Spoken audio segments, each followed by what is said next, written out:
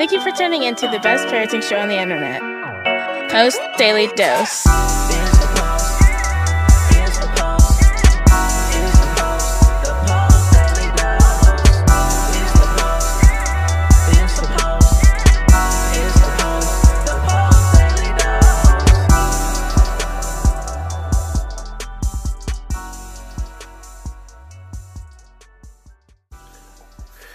Hey, good evening, Facebook family. Welcome to another episode of Post Daily Dose with me, your trusted parenting advisor, faithful guidance servant on the healing journey. What's my name? Big Papa Brian Post. Happy Valentine's Day to all of you beautiful mothers and fathers out there. Transition. So I thought that was a good topic to transition ourselves into the weekend.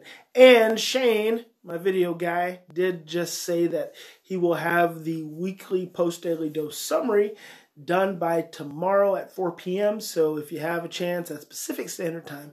If you have a chance, check us out tomorrow right around 4 p.m. and we'll have the weekly review. I've also got my other video guy, Jonathan, working on a cool little intro piece. So just excited. A lot of little things going on here in Postland. So here's the thing.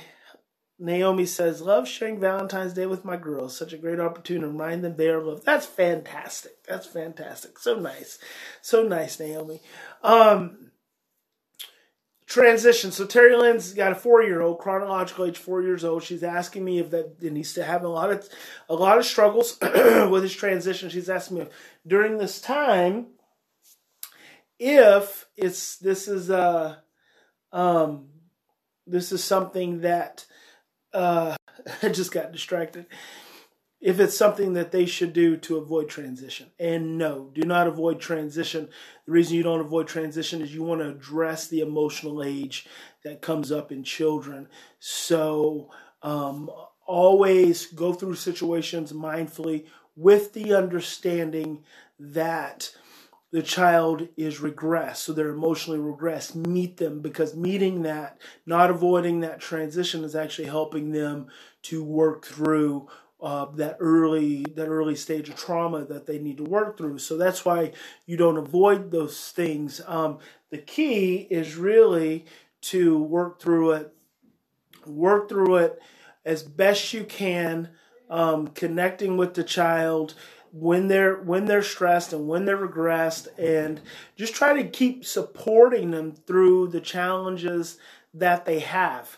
A lot of times parents try to avoid stressful situations for their children because they don't want to deal with it. And Terry said that one of the things is that, their own window of tolerance as the parents is kind of short. So you want to go ahead and address it the best you can, right? But you want to keep in mind your own window of tolerance, because if your window of tolerance is not sufficiently established, it's going to make it really hard to have a wider window of tolerance for your child. So the more you can work through and go through these processes in a healthy way, even if your child really struggles, remember, address the emotional age. He's not 4, he's an infant. Pick him up, rock him, nurture him, soothe him through the transitions, because that's where the trauma is.